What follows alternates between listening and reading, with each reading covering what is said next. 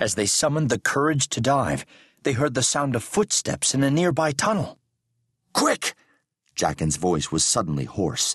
He plunged the torch into the water, and as it sizzled out, they were left in the half-shadows of the reflecting lake.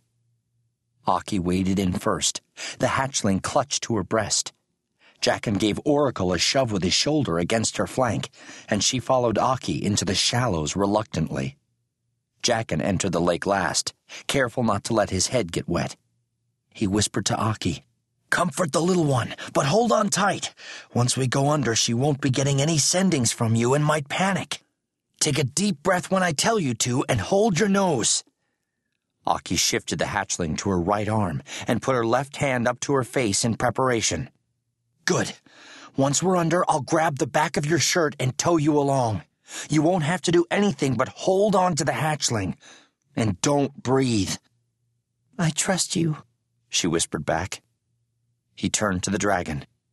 "Open thine eyes under water and swim toward the light. I cannot command thee under the water, nor can any man." She answered him with a flash of color. "Freedom awaits thee outside, my beauty. There are no blood rights there. Thee shall birth thy hatchlings and live to see them fly." "Jacken," Aki hissed. "She doesn't know what you mean. Cave females never get to fly." "Well, they've seen the wild males flying, haven't they?" He sent Oracle a picture of a male dragon in the sky circling a female below. "That is flying, my beauty." The running footsteps got nearer, honing in on the sendings, and the first tentative feelers from the searchers drifted into their minds. "Take a deep breath, Aki. Now," Jacken said. "Dive!" The dragon went first, her tail whacking the water with a sound as loud as a thunderbolt, drenching them in the process. Aki was next, taking a noisy breath and ducking under. Jacken followed immediately, grabbing a handful of her shirt back. With a powerful kick, he began to tow her down toward the inviting green and gold light. As he swam, Jacken felt as if he were moving slowly through a nightmare. Each stroke seemed to take forever.